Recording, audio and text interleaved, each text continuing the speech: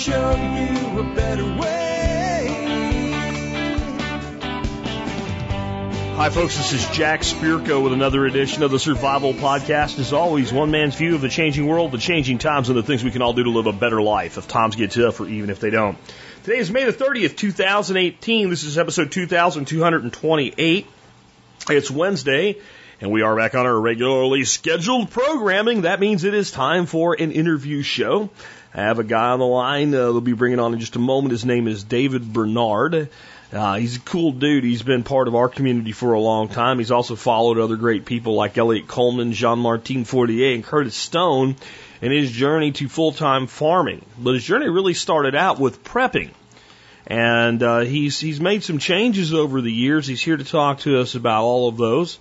Things like how he got into farming and how prepping led him there. His experience taking a PDC with Jeff Lawton.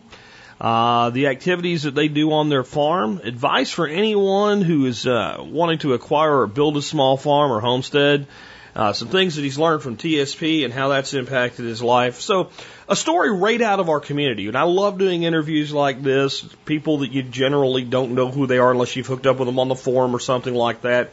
And by the way, he has a thread on our forum with over 20,000 views at this point, documenting his and his family's journey.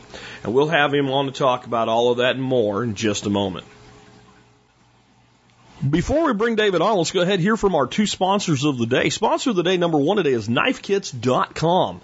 KnifeKits is an awesome company because they provide anything from the raw materials to all the way up to a pure kit form of knife building materials. So you can get just basically a blank piece of steel and work it all on your own, or you can get basically a knife blank that's just about ready to go. It needs a little final fit, form, and finish. Pick some handle material scales for it, some pins and some things like that. Finish it off and sharpen it. You can get all the Kydex stuff you need to make your own sheaths, leather stuff to make your own sheaths. And so it can be for the very novice beginner. And if you're not sure where to go with that, there's tons of instructional videos on YouTube, but they have DVDs and books to help you along the way. You can call them up. Real people will answer the phone, help you make proper decisions and things like that. They do a discount for MSB. But if you're like kind of advancing as a bladesmith and you want raw materials that are like really exotic, they have stuff like Cape Buffalo horn, mammoth tusk, and other really cool materials, Damascus steel, etc., that you can work with. So check them out today if you haven't ever done so. KnifeKits.com, long-term sponsor, been with us not from the very beginning, but over 8 years. That's a long time in the world of podcasting. Speaking of a long time in the world of podcasting, a company that's been with us almost since the very beginning. I think they were the third sponsor to sign up all the way back in 2009 when we started taking sponsors. Ready Made Resources, the company that does what it says and says what it does. All the resources you need, ready-made, ready to go, point, click, and buy on their website. Great pricing, great service, and great people. They have everything for your prepping needs, from guns to gardens, from practical to tactical, and everything in between. And they really excel at some of the stuff with alternative energy, solar, wind, appliances to work on DC circuits, etc. And they've got really great expertise. If you're trying to put together like a little off-grid cabin or something like that and you want some help, give them a call. They'll help you pick out the right stuff, give you the resources that you need to get it done. I mean, resources is right in their name. Again, Ready Made Resources, the company that says what it does and does what it says at, you guessed it, ReadyMadeResources.com. Next up, let's take a look at a year in history. We are up to the year 135 AD in our walk through history with David Verne, who's taken the reins on the history segments at TSPWiki.com. We have the fall of Bethar. The fortress of Bethar was the last rebel stronghold in Judea, and it was filled with up to 200,000 refugees fleeing the Romans. The fortress was very similar to Masada, the last holdout of the First Jewish War, and was on a hilltop surrounded by a canyon on three sides. The siege lasted for a year and a half before, according to Jewish history, the walls were breached on Tisha B'Av, the Jewish day of mourning for the loss of the first and second temples. Everyone inside the fortress was massacred, and Bar Kokhba's head was presented to Hadrian after the siege. According to the historian Cassius Dio, quote, nearly the whole of Judea was made desolate, end quote.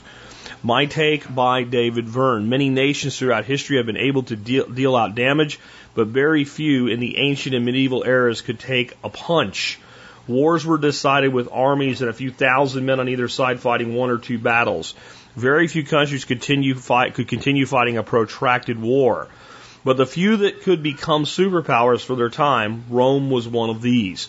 During the Jewish revolt, they are also fighting the Alans, a nomadic tribe from the steppe, who threatened the empire and its allies. During the 3 Punic Wars, where Rome fought Carthage, their nemesis, Roman armies were annihilated and fleets were lost. But every time they lost an army, the Romans would raise another and eventually outlast the enemy. The Romans weren't using the tactic the Soviet Union used when they were just throwing men at the Germans and winning through attrition. This was more not losing the will to fight. People and nations have succeeded when they are able to get up again and again after every defeat and failure. Indeed. But what you find is the closer the decision makers are to war, and the decision maker is not really the politician, because I would say one thing about the Romans. Most of their emperors went into the fight. Now, that is something different than most other countries. But really, to raise a war, you have to have the support of your population. They have to give at least tacit consent to it, or it cannot be prosecuted because they're going to have to sacrifice in money and in goods for a time. And the further the people are from the battle, the less directly affected by it, the easier it is to obtain their consent. And that was one of the things Rome was able to do that many of the people they were fighting were not, because they were not fighting generally on Roman soil, they were fighting on the enemy's soil. So the will of the people in the land they were occupying was easier to break than the will of the Romans who weren't there. And this is how we do things today. We talk about supporting our troops, but most of the people that wave the big giant foam finger shouting we're number one and are okay with a war here or a war there haven't really examined the consequences of that war, because the consequences do not directly affect them. And if they do believe it affects them, they believe it in the way that the TV told them to. If you want to see societies that had very limited war, not just in ancient times, but in relatively modern history, look at tribal societies. When a decision to go to war would result in the death of yourself and or the man and people next to you, you were a little less likely to enter into it unless it was a last resort. We could learn something from so-called primitive tribes. My take by Jack Spirko. With that, before we get David on, I want to make an announcement today. I'll tell you about the MSB up front today. You know, the MSB is a great deal. It's the Member Support Brigade, and it's how you can get discounts on over 70 different vendors' products of stuff you're probably buying anyway. And that means that our membership at $50 a year, which comes out to about 18 cents an episode, you say, hey, the show's worth 20 cents an episode, I'm willing to pay for it. And then get your money back by using these discounts. Generally, a few discounts will get you, all your money back for the year if you use them. Well, I just signed on another MSB supporter. Someone, you kind of think would have happened a long time ago because he's a good friend. But we have a very similar membership program. So I guess it really didn't occur to either one of us to do this until now. But my buddy Brian Black and his wife Kelly were over at our house last weekend. And we hung out and had some drinks and smoked some cigars and drank some really good bourbon. And Brian's like, hey, would you be interested in doing a discount for your members on my gear stuff? And I'm like, well, of course.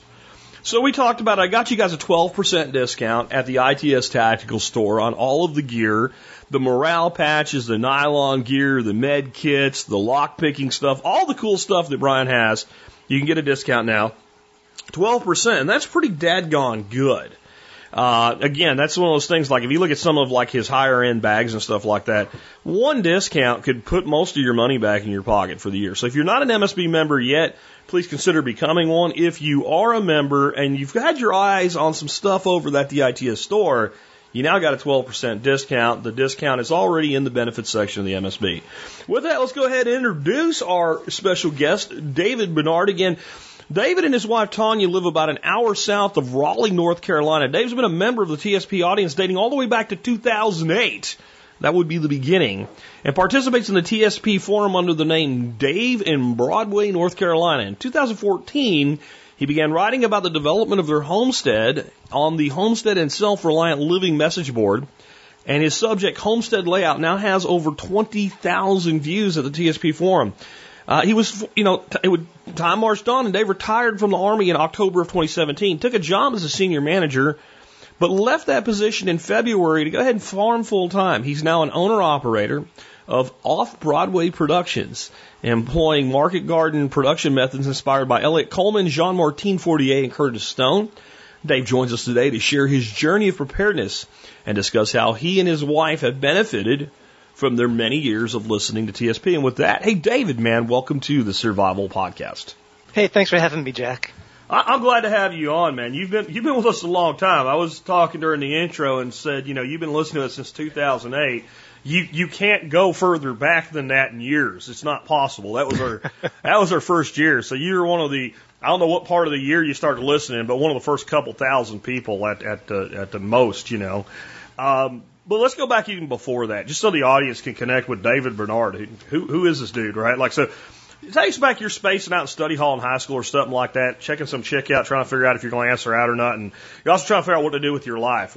What was your, professional life, and how'd you get there? It's a good question. I'm one of those guys that, it was just always assumed that I was going to go to college, not by family history, but by what my performance was in high school. My dad was a lifelong carpenter. Actually, he was a high school dropout. My grandfather on his side worked odd jobs, and by the time he was in his 60s, he was working in a bakery in the back of his house. And so, we didn't have any kind of a professional background, but I thought I was going to go to college and become a journalist. And what wound up happening was I couldn't get the student aid to the college that I really wanted. I went to the University of Maine up in Orono, Stephen King country. And in the dormitory, a bunch of ROTC cadets kept throwing ROTC propaganda under my door. And one day they threw one in there talking about a 3-year ROTC scholarship, and that got my attention. Because I didn't know how the hell I was going to pay for college, and that turned out to be a pretty good way to go. And, 25 and a half years later, pretty good pension, pretty good livelihood, pretty good career. I switched my major from journalism to microbiology. I figured after college there'd always be time to get into writing on my own, but only when I was at the university would I have access to all the labs and chemistry equipment and stuff to play with, and had a pretty good time. Very cool, man. And so you just recently retired from the Army, right? That's right. October 2017 was my actual retirement date. I had a bunch of leave accrued, and I got myself a full-time job in the private sector that overlapped with my last 2 months of active duty. I was a chief operating officer for a small consulting firm about an hour and a half away. Company was in a little bit of trouble. They needed a guy to come in and manage a turnaround. Mission accomplished, and went ahead and I quit that job or resigned from it, and I've been attempting to farm full time since about the end of February. Cool, man. Well, let's kind of back up a bit then with the prepping thing, because it kind of is what led you to farming. What got you started in prepping, in the first place? I mean, a lot of times people get into prepping because they fear like job loss and stuff like that. And I don't know, being in the military is about as secure a job as you can have. So what led you down that path? I forget exactly when I picked up these two books, a book by Bill McKibben, Deep Economy, and a book by James Howard Kunstler, The Long Emergency. And these two books really spoke to me about the fragility of the era that we're in, and how everything could come, falling down all at once with little or no notice. And you see glimpses of it when you have an explosion with a gas line in Alabama, and 3 days later you've got plastic bags on the gas pumps in North Carolina. And so I just, probably 15 years ago, I started, my awareness started to increase about the need to be a prepper and the need to have some more resilience in my life than was the case. And what the military culture's kind of like. You're a nomad. You can't put down roots, and there's limitations to how secure you can be until you finally get to your last duty assignment. And so I wound up in central North Carolina, just outside of Fort Bragg. And my last 6 years, I was in and out of this area, but we always held on to this house. And I was back for most weekends if I wasn't here full time. And little by little, we started putting things in place. How did prepping lead to farming? That seems to be a common theme that I hear a lot of times. Yeah, well, food security is one of the most tangible things that you can point to and say, I'm doing something meaningful. You can get firearms, and if you don't hunt, it's not like you've got body counts you can point to say, I was an active and engaged prepper today. But when you're planting a seed and you're going out there and you're picking something with your own skills, your own hands, it's meaningful. Gotcha, cool. So, how did you go about selecting your property and developing it into a working homestead?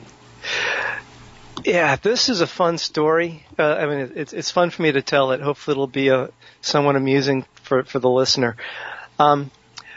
We started choosing this property, or we started our hunt for this property when I was still in Iraq. So I don't have any war stories. I deployed as a senior officer. I was behind the wire all the time. I was pretty much a businessman in fatigues, which is, if you're going to participate in warfare, I highly recommend that approach. So there I am at Camp Victory, and my wife and I are having regular Skype sessions, and we've got the real estate listings pulled up, and we're just going through 200-300 properties every weekend, doing that for 4 or 5 months.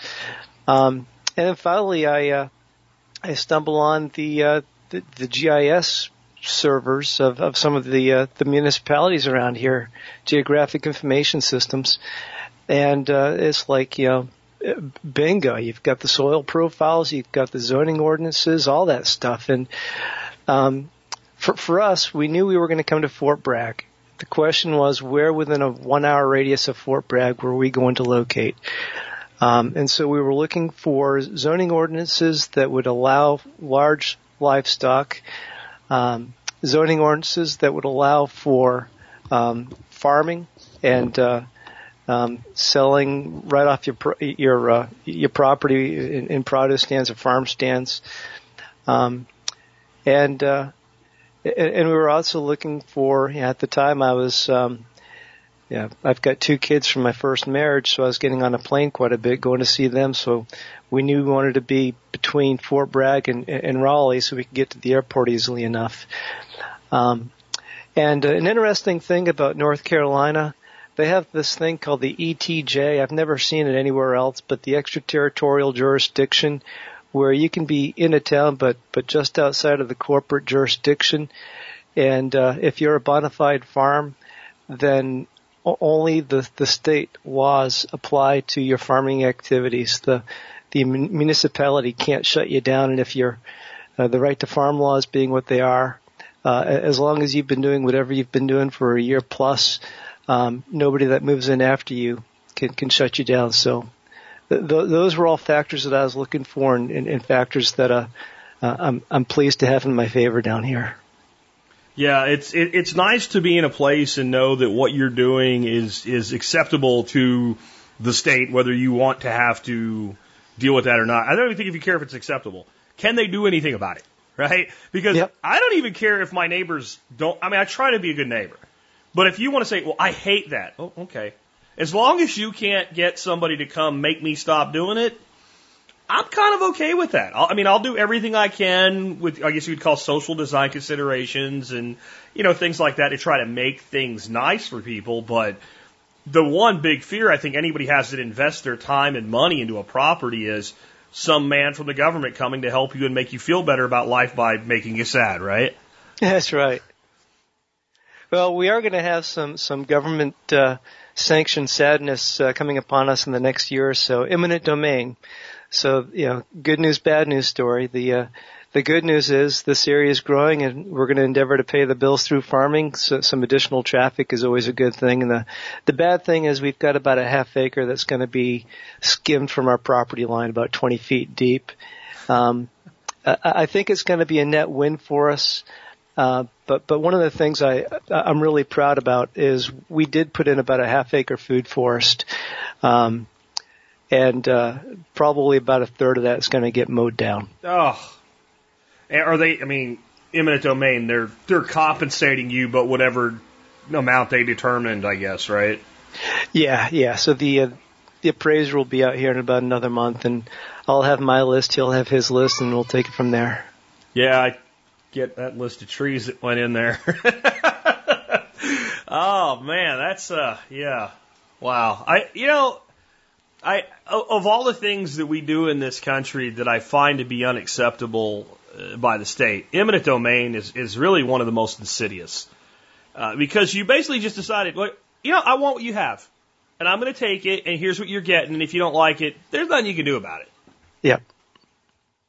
So, you did a PDC with Jeff Lawton's online course. Have you applied permaculture design principles to your homestead layout and your farming operations?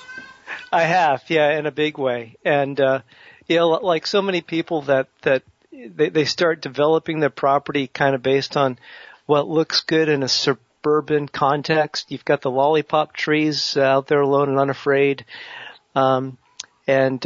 You're doing things based on how it looks from the road and not necessarily how it really all works and fits together. And the one thing, Jeff opened my eyes up about an awful lot of what we were doing.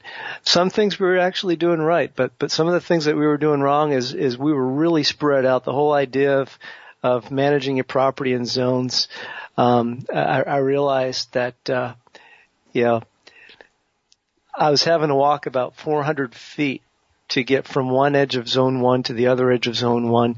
And so one of the first changes that we made is we really compressed what was included in our Zone 1 area. A couple of other things, the solar aspect for the greenhouse. A lot of my neighbors, we've got a big 30-foot by 72-foot greenhouse. It's right along the road. Folks would never think of putting a greenhouse between the house and the road because you're losing your curb appeal when you do that. Well, on the north side of the greenhouse is the road. So the greenhouse itself, it functions as a wonderful sound barrier. It functions as a great visual barrier. Here we are on a road that gets 5,000-6,000 cars a day. It's pretty quiet back here. Other aspects of managing zones. We initially had fruit trees right around the house lot itself, and realizing that stuff needed to be further away. That's the thing that inspired me to do we call it the front 40. It's the half acre. That's the furthest to get to. I act like we're on 40 acres here. I mean, we're only talking about a 200-foot walk to get there, but we're endeavoring to do some market gardening here, kind of in the style of J.M. and Curtis, and so we've totally turned our front yard into a large garden plot. There are a couple of other things that how we amend our soils. This property, before we moved on to it, was being leased to a nearby farmer, conventional ag, so it was in soy and tobacco and wheat. 3 acres. He had chemical burns out there from the pesticides and the herbicides. And one of the things that Jeff Lawton points out is that if you remediate your soil with livestock, even if you don't slaughter your animals and realize any kind of a harvest, just putting feed through them, 80% of what you're feeding them is going to land on the ground. It's going to rehabilitate the soil. So, we've got 7 years of soil conditioning here as we roll out the produce stand. Very cool. I mean, I think I share a lot of the types of things that you're talking about with my own mistakes that permaculture really helped me with, like spreading stuff out. And then trying to do too many things at once. I've got a food forest going in over here, and I'm going to put swales over here, and I'm going to do this over there and this over here. And I think one of the things that permaculture design really does even if you, I guess I would say, put your own take on it, is it makes you think in that zone mentality, and it makes you think in a logical, okay, when I get up in the morning, what am I going to do when I step outside of my door? And how does that relate to the things that need to happen every day? Yeah. And I think that can be applied to anything, not just farms. That can be applied to the way you lay out an office space, I guess, you know. But that was one of the things that really helped me. Go ahead. Yeah, one of the things that I do periodically is I'll update my scale map of the property, and I put everything on it. And where do I walk? Where do I drive? And anything that new goes in, it's like developing a town. Everything that goes in needs to be on a roadway. It needs to be, it's the importance of access, the importance of not boxing yourself in, not painting yourself into a corner. Now, while I'm on that point, we had the compact four-wheel drive Kubota tractor with a front bucket, and that was the right thing for us for the first 4 or 5 years. But as our density of perennials started to increase, it was getting really hard to maneuver that thing around without knocking anything down that we cared about. And so we stepped down to a BCS, and that's been a wonderful piece of equipment for us. Yeah. Tell us a little bit like how your operation runs. Like, what are the activities you have going on there? What are you growing? How are you managing it? How are you marketing? All of that stuff. Oh, let's see. Well, what we're doing right now and what we've done are two different answers. So during our time here, we have done a couple runs of pigs. We've had a couple of cows. We've done goats. We've had lots of chickens, and now we have fewer chickens. But right now, today, what we have, and I'm just looking out my window, and I'll just kind of go from left to right. We're building a really handsome produce stand. We've been reaching out to folks in the area, and there's a literal appetite and a craving for the kind of business that we're introducing. We're in Lee County, North Carolina. Now, if you go out west to Asheville, you go up a little bit north to the Raleigh-Durham area, you're going to find some pockets of folks that have been doing market gardening for quite a while. But Lee County, this is a community of late adopters. So the nice thing about that is, all of this knowledge already exists and it's readily accessible. And so we're just introducing it to folks that haven't heard about it because of, where they are and what they've been paying attention to. So we've got the produce stand. We've got the large greenhouse propagating seedlings in there. Our goal is to raise the best salad that we can week after week, as much of the year as possible, and bring in seasonal produce on top of that. So we've got half dozen different kinds of lettuces, a couple different kinds of cucumbers, some heritage type. We got some sweet corn, about a dozen kinds of tomatoes, a bunch of radishes. We're about to get started with the winter squashes and the pumpkins. As far as the perennials go, we've got a tall spindle apple orchard, and we've put in 600 row feet of blackberries, about 200 row feet of blueberries.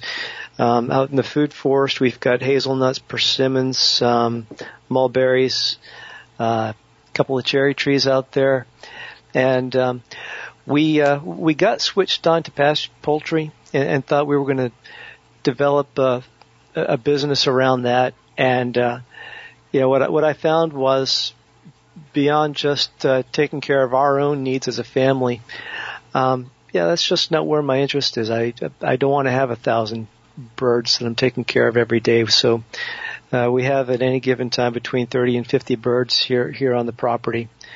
Like I talked about, we're trying to incorporate as much of the teachings as we can from Curtis Martin, place running back for the New York Giants, from Curtis Stone and JM, Elliot Coleman, and thanks to this show, these are people that I know of, and people that I've been paying a lot of attention to with what they write and the videos that they put out. Can you talk a little bit about, like, what have you specifically taken from some of the folks you mentioned, maybe each individually? You mentioned Jean-Claude Fortier, Curtis Stone, and I'm sorry, Jean Martin, Jean-Claude Van Damme taught you to kick, cactuses, whatever. No, I'm sorry, Jean Martin Fortier, Curtis Stone, and Elliot Coleman. Like, what have you taken kind of as a thing from each of those people? Yeah, I'll start with Curtis first. I am emulating his processing house. We've got a metal building, centrally located, and we've done the walk-in cooler. We found the shell on Craigslist for about $1,200, 11 feet by 8 feet, 10 feet tall. We've got a 15,000 BTU AC. We just mounted on the ceiling and the cool butt thermostat. We built his drying rack. We built his washing rack. We built his bubbler. And so, that certainly has Curtis's fingerprints all over it. The actual market gardening, the gardening aspect of it, I probably borrow more from JM and Elliot Coleman than I do Curtis. We haven't been around long enough to specialize and become a price maker, and so we're endeavoring to grow most of the things that people would expect to find in the produce section of a grocery store. And yeah, you've got the concept of loss leaders. So Elliot Coleman acknowledges that, a market gardener's not going to make a whole lot of money on sweet corn, but if that's one of the things that attracts a customer to your produce stand, and while they're there, they buy a bunch of other stuff that is profitable, it's a good lure. Who else do I have? Well, I think that was it. Jean Martin, Elliot, and Curtis Stone. Yeah, I mean, my bed prep that I do is right out of JM's book and his videos. So, the tarping, the BCS with the power harrow. Oh my gosh, I love that power harrow. It's the best implement that anyone's ever created. Yeah, that's about it. Yeah, I think it's amazing what all of these people have done, and I think that, like, most people are not going to go, okay, I'm going to be the next, Jean Martin Fortier, or I'm going to be the next Curtis Stone. They're going to take the components of what works for them and then say, okay, now how does that apply to me based on my resources, my location, et cetera? Curtis has spent a lot of time riding around on a bicycle farming other people's backyards. Yeah. And if you have enough land to farm, then why would you do that? Yeah. On the other hand, if you can't get access to land, well, then there's your solution. So I think that we all have to adapt based on our own individual markets, needs, accessibility, resources, et cetera. Yeah, you talked about Curtis there, and it just made me realize the most obvious thing. The whole idea of turning my front yard, and I've got a third of an acre in front of the house that's in production, as well as what's over to the side. It's really being exposed to Curtis that told me that that's an acceptable thing to do. Well, I think, like, one of his things, and it probably helps you, is like, so everybody wants to hide everything, right? Well, his method of being mostly out in other people's yards gave him access to customers. Yeah. Because they were like, well, what are you doing? And I think once he got off, running around on a bicycle, he got this kind of little, like, I don't know, little cute truck thing, and people were like, that's cool, I want to know more about that, And that gave him access to people, because he now does have a fairly, it's not a big piece of land, but a fairly substantial lot and his own house and his own greenhouse. And he made enough money spin farming to basically be able to make that investment. So even he made that transition. But I think that's the thing. I was like, what can you do to be visible enough to not attract the ire of the state, but yet attract interest of the people? Well, I think that besides being above board and being on the right side of all of the ordinances, if you can just operate in a manner that's ethical, and quite frankly, pleasing to the eye. This is a good looking property to drive past. You go past our house, you look right, you look left, and you can tell that whoever lives here cares an awful lot about what goes on here. And, I'm a Yankee transplant living in Dixie. So, there's a limit to how how strong the embrace of this outsider is going to go. But I've got to tell you, I go over to the hardware store, and this is one of these old-time general stores. The hardware store is my next-door neighbor. It's a quarter mile into town. And you go in there, you talk to folks, and and the barber across the road. This is like Mayberry where we live. Everything's here. It's a village. It's a great place to be. But cordial relationships, talk to people, be friendly. If they ask you questions, give them the time to give them a good answer. Somebody gets on Facebook, gets a little bit of trouble, needs some help. Go ahead and pitch in and be a good neighbor. So I guess what it really comes down to, it's the importance of community and making your own investments. I've kind of taken this to another approach on this. I've got involved in local politics. I don't know if I'm ever going to run for something, but it's good to be on a first name basis with lawmakers. So if anything comes up, you got a guy on speed dial that you can talk to and say, what do I do about this? Yeah, or why are you even thinking about this? Yeah, exactly. Oh, and that's the other thing too is, if you live in a small town and you go to the council meetings, the first thing you'll notice is that nobody shows up. If you're new in a community, show up to those things, and you'll get some good one-on-one time with the elected officials of your community, and befriend them. You certainly want to have those guys on your good side, and not have your first encounter with any of them be ugly.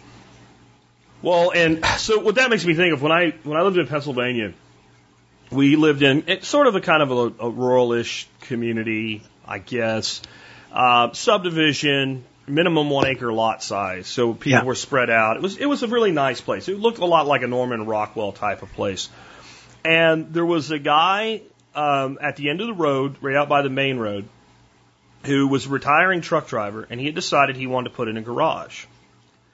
And so he needed a zoning variance because it was close to the road.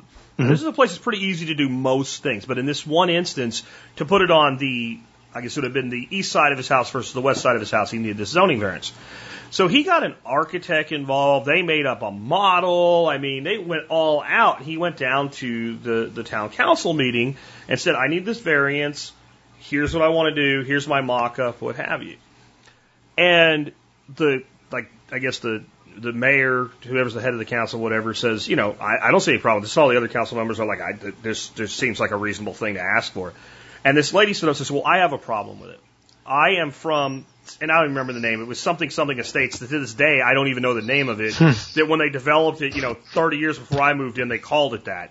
And I speak for everyone. And we do not want this garage. And we do not want to be having to tell people to turn left when they get out to the house with the garage on the road. And we don't want this thing.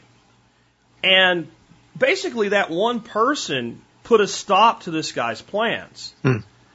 And so he ended up talking to a lot of us later saying, I didn't know you guys had any problem with this. We're like, we didn't know you were doing it, and we didn't know that this was going to happen. So the person that stood up and verbally threw up got what they wanted. In the end, this ends in a good story, got what they wanted in a bad way for them. So what he ended up doing was saying, I spent money on all this now, and I don't have enough to put in a typical garage, and I can do whatever I want on the other side of our house. So he put in a huge storage building. It looked like a small aircraft hangar. So Agnes got an aircraft hangar instead of a garage that she didn't want to have. And so it worked out for him, but it really showed me the power in these small communities that you don't have to really even be involved, but at some point you may want to show up. And I think a bigger thing is like if you're asking for something like that, you might want to take a couple people with you. That if you talked and they're like, well, I don't have a problem with this. It would have been interesting what would have happened if there was, a dozen of us down there, and it would have been, there was about 30 households in this subdivision. It would have been really easy for him to get 12 of us to go down there with him if we knew he was doing it. And to have 12 people go, well, I live right next to her, and I don't mind this at all. I don't know what she's talking about. She doesn't speak for us. It probably would have been a totally different outcome.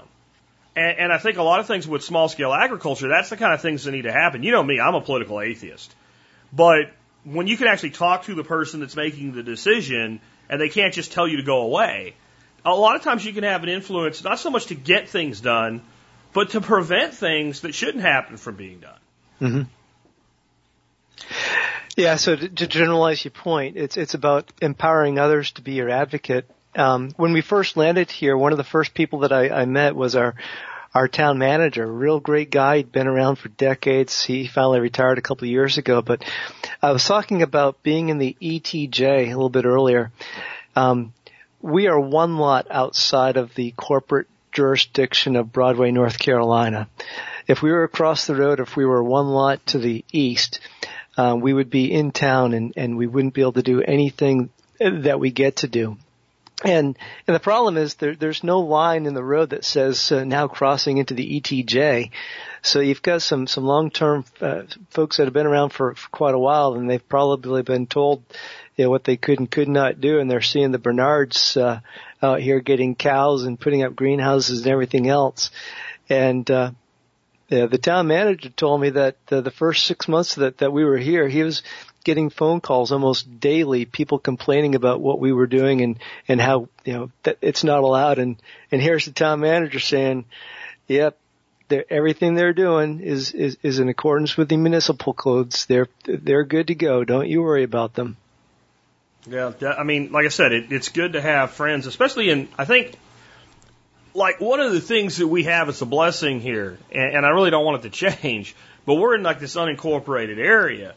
The problem with that, I talked about this yesterday with somebody who wrote in about, annexation, is we don't really have anybody that stand up for us. Yeah. Except ourselves, which, by the way, we don't get a choice. Like, if somebody decides to annex us, we don't get to vote on it. Like, let's say Lakeside. If Lakeside decided they wanted to annex our area, they might put it to a vote of Lakeside residents.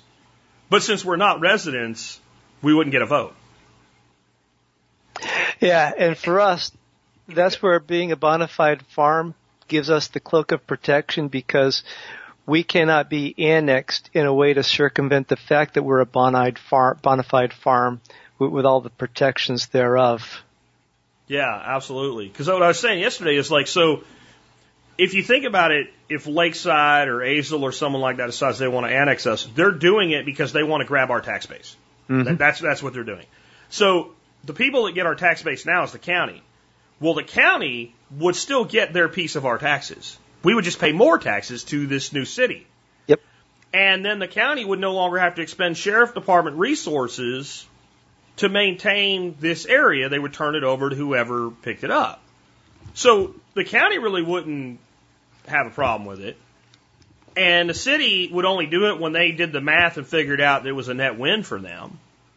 So the problem we have is, we don't have the right to vote against it. And it's a pretty insidious thing. I don't think it's a real possibility. I wouldn't say possibility. I'd say it's not a real probability. I kind of did the math myself when I moved here and made sure that it was undesirable. Like, you don't really get enough to make it worth doing this.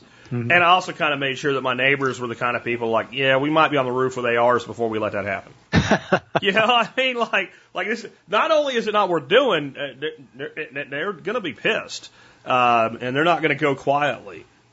But it's a real problem, I think. And I like seeing things like you have where you're at, where, hey, this is a farm. It was a farm when I got here. I made it a farm. It's been a farm. You don't get to change it. That's a good thing. But I've seen a lot of stuff go down that I'm not real happy about. You mentioned some of the people like Jean-Martin and Curtis that you heard about through TSP. Are there any other people that you became aware of or ended up in contact with because of the Survival Podcast? Yeah, it's kind of like 9 Degrees of Joel Salatin. Yeah, I got introduced to Joel through the Fresh documentary, and then again, the TSP, did a deeper dive into it, and then through TSP, I learned about Diego Garcia, and then I started listening to his podcast, and I learned about a guy named John McCauley who lives up north of Raleigh, who actually had been an intern on Joel's farm. And a year and a half ago, I go up for a half-day workshop with John, learning how to do pastured poultry, and he's somebody that I still reach out to when I need tips and advice. Of course, there's the online PDC with Jeff Lawton. I'm at a loss to talk about. Oh shoot, Rose Hill Farm, Ray Tyler's place. Through TSP, I learned about Curtis Stone. Through Curtis Stone, I learned about Michael Kilpatrick. Through Michael Kilpatrick, I learned about Ray Tyler, and now I'm talking to Ray on a recurring basis to use him as my farm coach. So everyone always talks about how small the world is. I think the world's a big place, but we get into these orbits where we keep seeing and hearing about the same people over time, and that's. I'll tell you, your effort to create a community around TSP, Jack, you've succeeded. Yeah, it always makes me feel good when I hear stuff like that. And I think what we've actually done is we created like a nucleus community, and then like all of these sub-communities, some of which I'm not even aware of, that like splinter off and do their own thing. And I think that's when you're actually doing something that has its kind of own senses, almost like a life form. Because then it's reproducing, and then like I'm willing to bet somewhere out there's a very tight-knit group of people doing good stuff together that don't even know there's a connection back here. And I'm totally cool with that, because that means you're doing it right. Yep. Self-replicating systems, that kind of is permaculture. So I think that's awesome. We talk mostly about kind of your farming stuff. Can you talk about maybe some of the preps that you've done? Like how do you see yourself as a prepper today? Has that changed? What have you? Yeah, there was a spell there that, my wife could tell that I had just listened to another podcast based on what I just brought home from the store.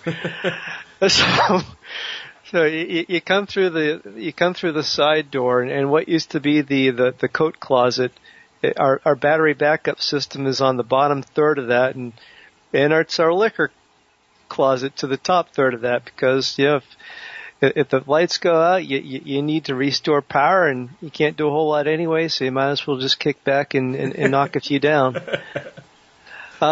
We've got I forget what they're called, the little radios with the infrared detectors, alert zone 1, zone 2. We got those. This was a pretty good omen. The weekend that we closed on this house back in 2011 was when the F3 tornado rolled through here about 2 miles away. And that wound up being a terrible year for power outage. So, I mean, we had never had an electric generator before we got one. And so and it's just little things. So you've got a choice between an electric stove and a propane stove. We got the propane stove, and with the battery backup system, we're able to plug the electric component of the gas stove into the battery backup, into the battery bank.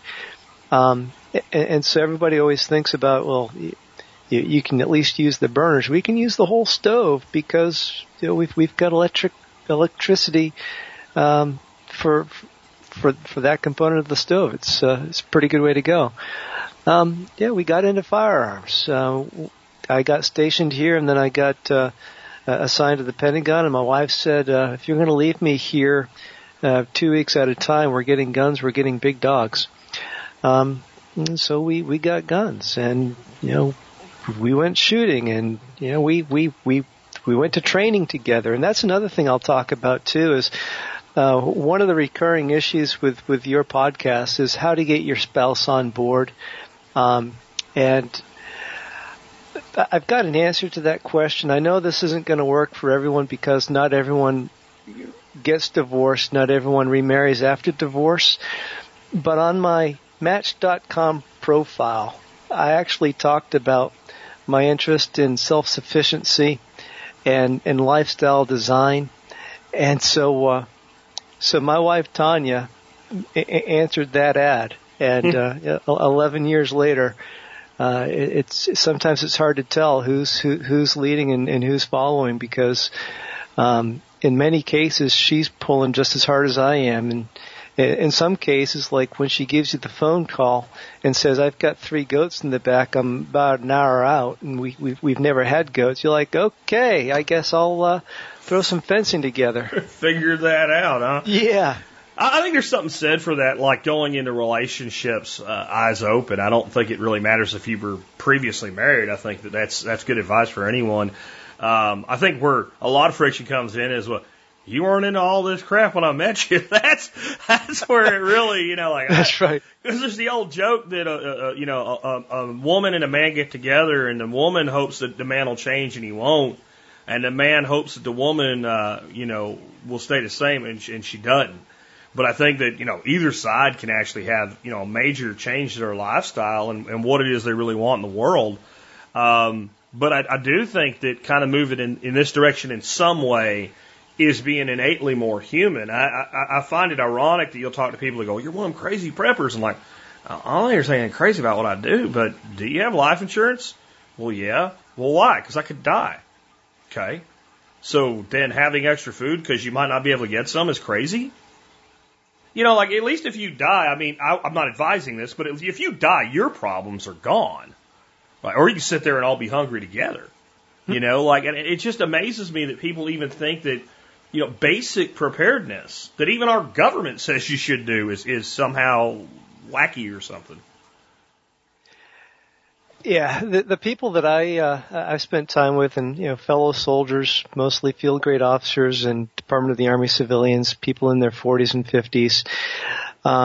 Whenever I talk to them about what we're doing, and we've had them out to the house for barbecues and stuff, they totally get what we're doing, and you know how you kind of do that foot shuffle when you're feeling kind of guilty about, there's something that you're not doing that you ought to be doing.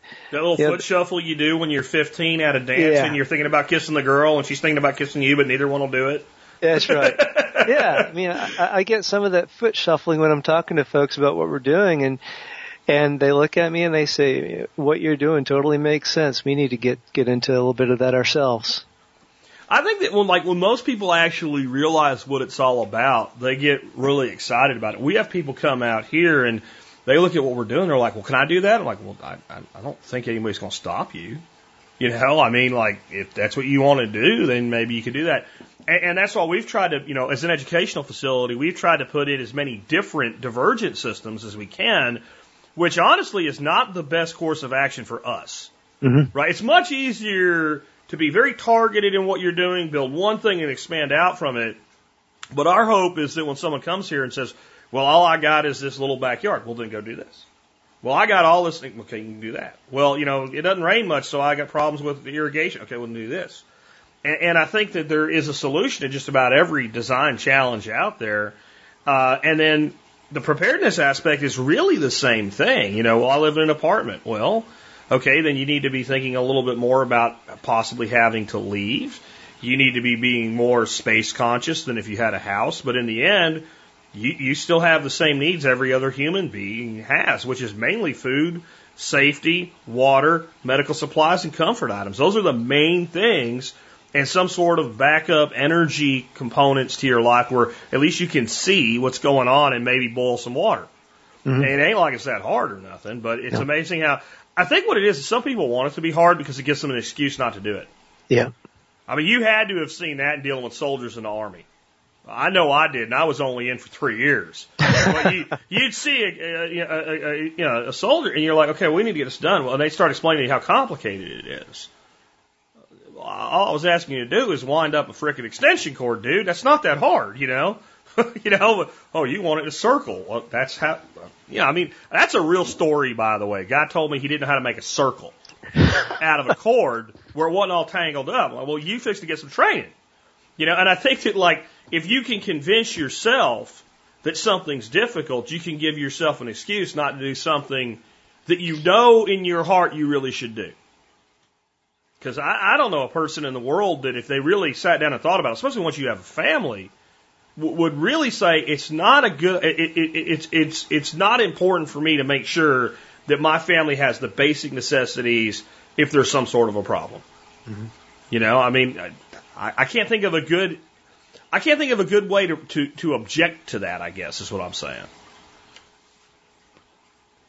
So, what is your advice to anyone who says, you know what, I really like what David's doing. I really like the fact that he's basically gone into full-time farming, or maybe they don't even want that. They just want a piece of that, or maybe they just want a good homestead, and they're trying to get themselves to the point where they'll take that leap and do it. Well, what advice would you give them?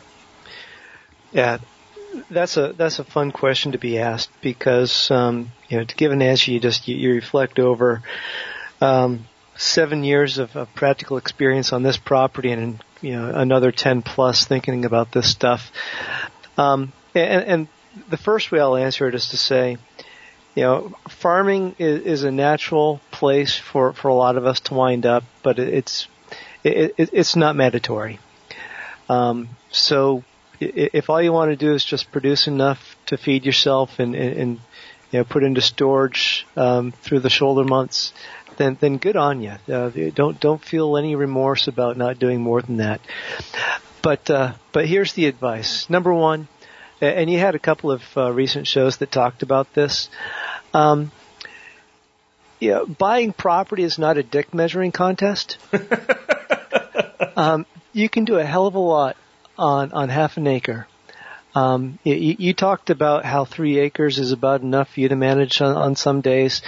We're on 4.6 here, and that's a little too much. So thankfully, the government's going to take half of that acre, get us down to 4. I'm just kidding.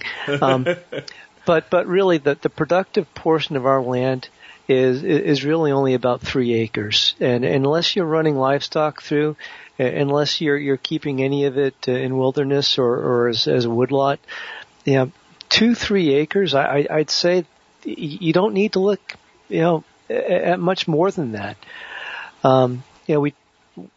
Through your teachings, you talk about the importance of access and structure and structures and water, and all of that's correct. For ourselves here, we're kind of on a plateau. And so other than doing water catchment off of the roofs, which we still have not implemented, that's on the list of things we need to get to. But we just don't have enough catchment to have large ponds where we are, but we're on city water, so the water piece is squared away.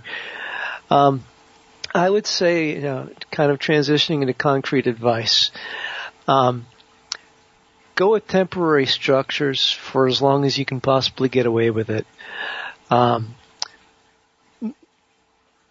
the longer that you can put off putting a post in concrete and making fence very difficult to move, the longer you can put that off, the happier you're going to be, because over your first 3-4 years, you're going to have days that you just wake up and you look at your property through new eyes, and you can't believe that you're the same person that made a decision to put something where it just doesn't make any sense for it, and you're going to go out and you're going to move stuff, you're going to chop trees down. We always talk about going slow, do one project at a time. And the thing is, Jack, you and I, we've learned a couple of hard lessons, but we also both know that if we told our younger selves to go slow one thing at a time, that neither one of us would listen to ourselves saying that. And so what you got to do is understand that work in process is the killer of dreams and ambition. Limit the number of things that you're working on simultaneously. The worst thing to do is get started with a project and your time or your money runs out and the thing's only half done. So there are a bunch of things that you can do that won't cost you a whole lot of money. So there's not a whole lot of risk with that. But then there's other stuff that if the project is only half done, you're not going to get any benefit from it. Like a greenhouse.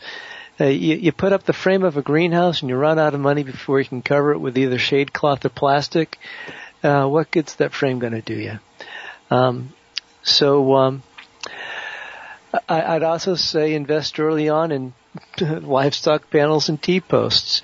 You will never have too many T-posts.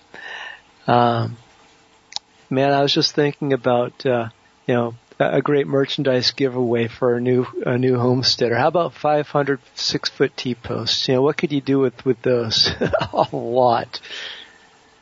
Yeah, I completely agree, and I think there is a big thing to be said for, like, if you're going to start a project, make sure you have the time and the budget to finish it, because you think about that, a big frame of a greenhouse sitting out there, it does nothing. It does absolutely nothing. Whatever time and money went into it is lost at that point, unless you can, like you said, finish it up. So I think that's a really good piece of advice. Yeah, and it's even if just sitting there was the least of your worries, that would be one of the most benign impacts. But you're going to look at your window, you're going to walk past this half-finished thing every single day, and it's just going to keep beating you in the face, just reminding you of work that's undone. Yeah, absolutely. Well, man, hey, I appreciate you being with us today, dude. It was a great conversation with you. I really appreciate you taking the time to come and share what you've been up to, David, and thank you so much for that, and thank you for being a almost 10-year listener of the show now. We're coming up on our 10-year anniversary, and there can't be that many people that have been here since the beginning. So I really appreciate you being part of our community for so long. I appreciate you being being at the core of this community and doing what you're doing with the TSP. It isn't just about your podcast, but it's about the introductions that you're able to make with other members of the community that keep this thing going and allow people to progress in their own journeys. So thank you, Jack. And do you have any online way people can kind of keep up with what you're doing? Oh, we had a web page. We took it down, so if you go to it, you're just going to get the 404 message. Right now, the best way that you can find us is on Facebook. Just go in there and do a search for Off-Broadway Productions. We're in Broadway, North Carolina, so a little play on the name for the name of the business. But we post pictures and keep kind of a running update of everything that we're up to there. Once we actually get a website back up, you can go to the Facebook page and it'll point you back to the website. So go to Facebook. Very cool, man. And I'll look that up and make sure there's a link in today's show notes. And again, David, thanks for being with us on the Survival Podcast today. Thanks, Jack.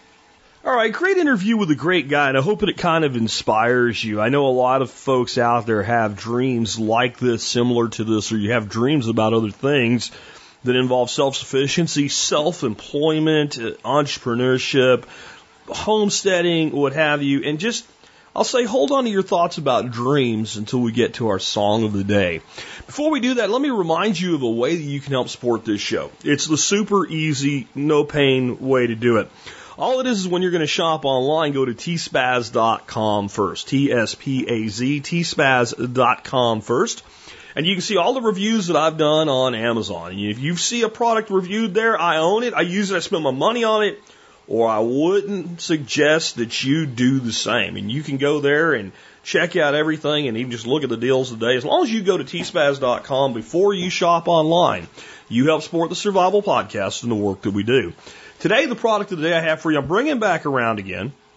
This is a product made by a company called Odium, O-T-I-U-M. It is a Bluetooth FM transmitter. This thing costs $18. I have a 2005 F350 pickup truck, diesel. It has a factory crappy stereo in it, and the CD player thing in it doesn't even work. I've thought about going down to Best Buy or something like that, having that big old honking thing ripped out of it and putting an expensive stereo in it. And I realized that I just don't use my truck that much, and I can't justify that expense.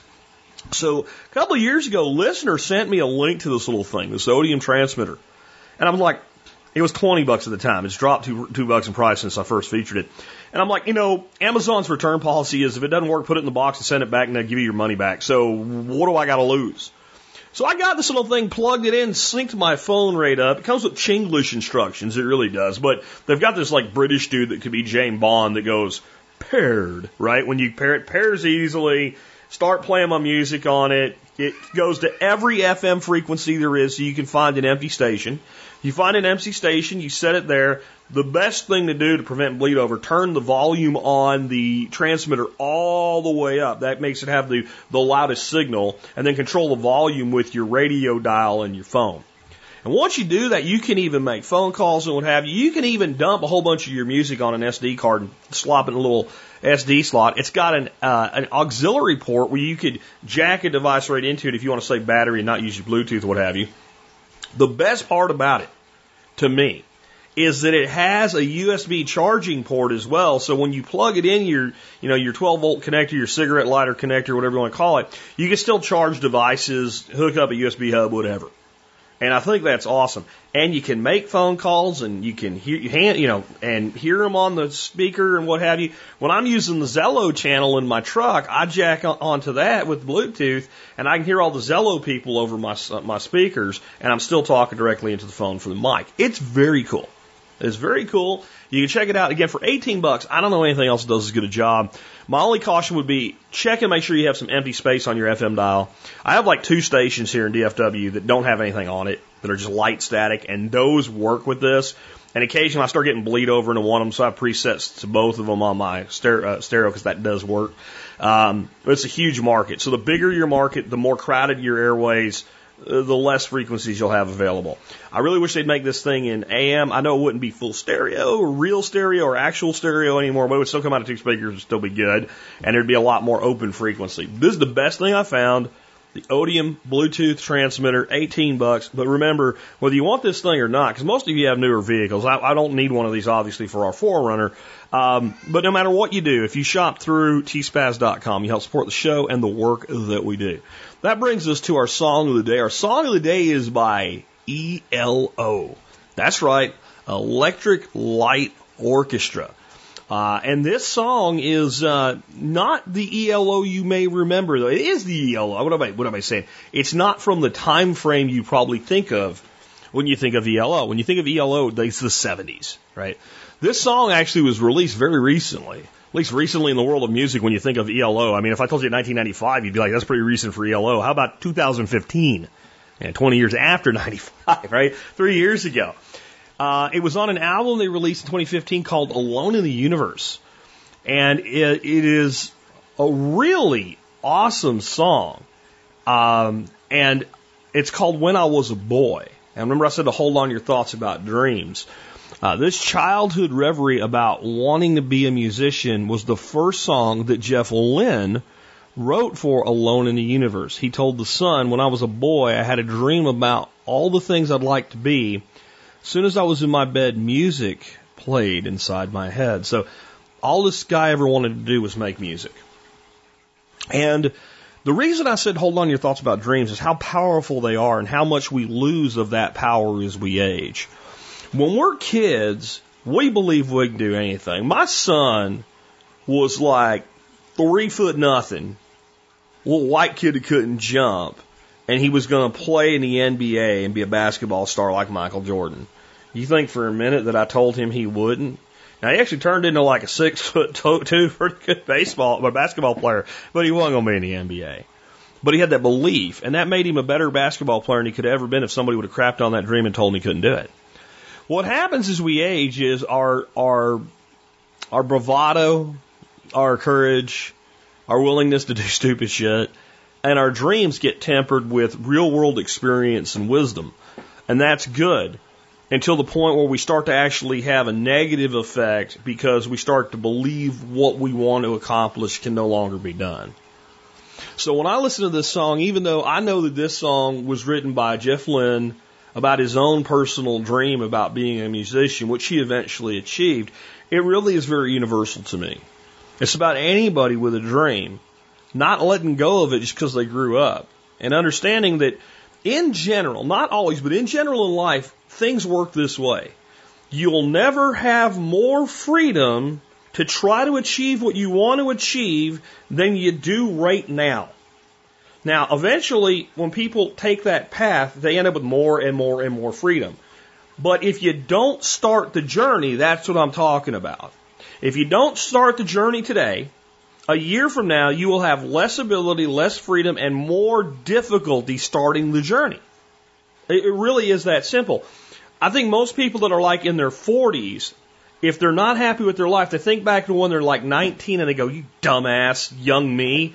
If I could go back in time, I'd kick your ass and make you take the path you wanted to take back then because it would have been so easy for you. We kind of forget maybe it wouldn't have been that easy, but it would have been doable. It would have been doable. But today is the next day, right, in your life. And it's either the first step on the journey of your dreams or another step sliding back. Remember what I've always said from the very beginning of doing the show, almost 10 years now. If you're not working daily on your personal freedom and liberty, you are backsliding into the slavery that society dictates for you. Life is a sliding scale. You don't get to remain static. You either advance or life pushes you back. Hold on to your dreams. Check out this song. With that, this has been Jack Spirko with another edition of the Survival Podcast, helping you figure out how to live that better life if times get tough or even if they don't. When I was a boy, I had a dream all about the things I'd like to be. Soon as I was in my bed, music played inside my head. When I was a boy, I had a dream. When I was a boy, I learned to play. Fire into the night and drift away. Don't want to work on the milk or the bread. Just want to play my guitar instead. When I was a boy, I had a dream. And radio waves kept me company in those beautiful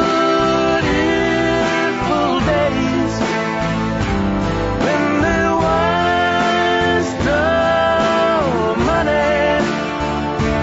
When I was a boy, I had a dream. When I was a boy, I had a dream. Finding out what life could really mean. Don't want a job 'cause it drives me crazy. Just wanna sing, do you love me, baby? When I was a boy,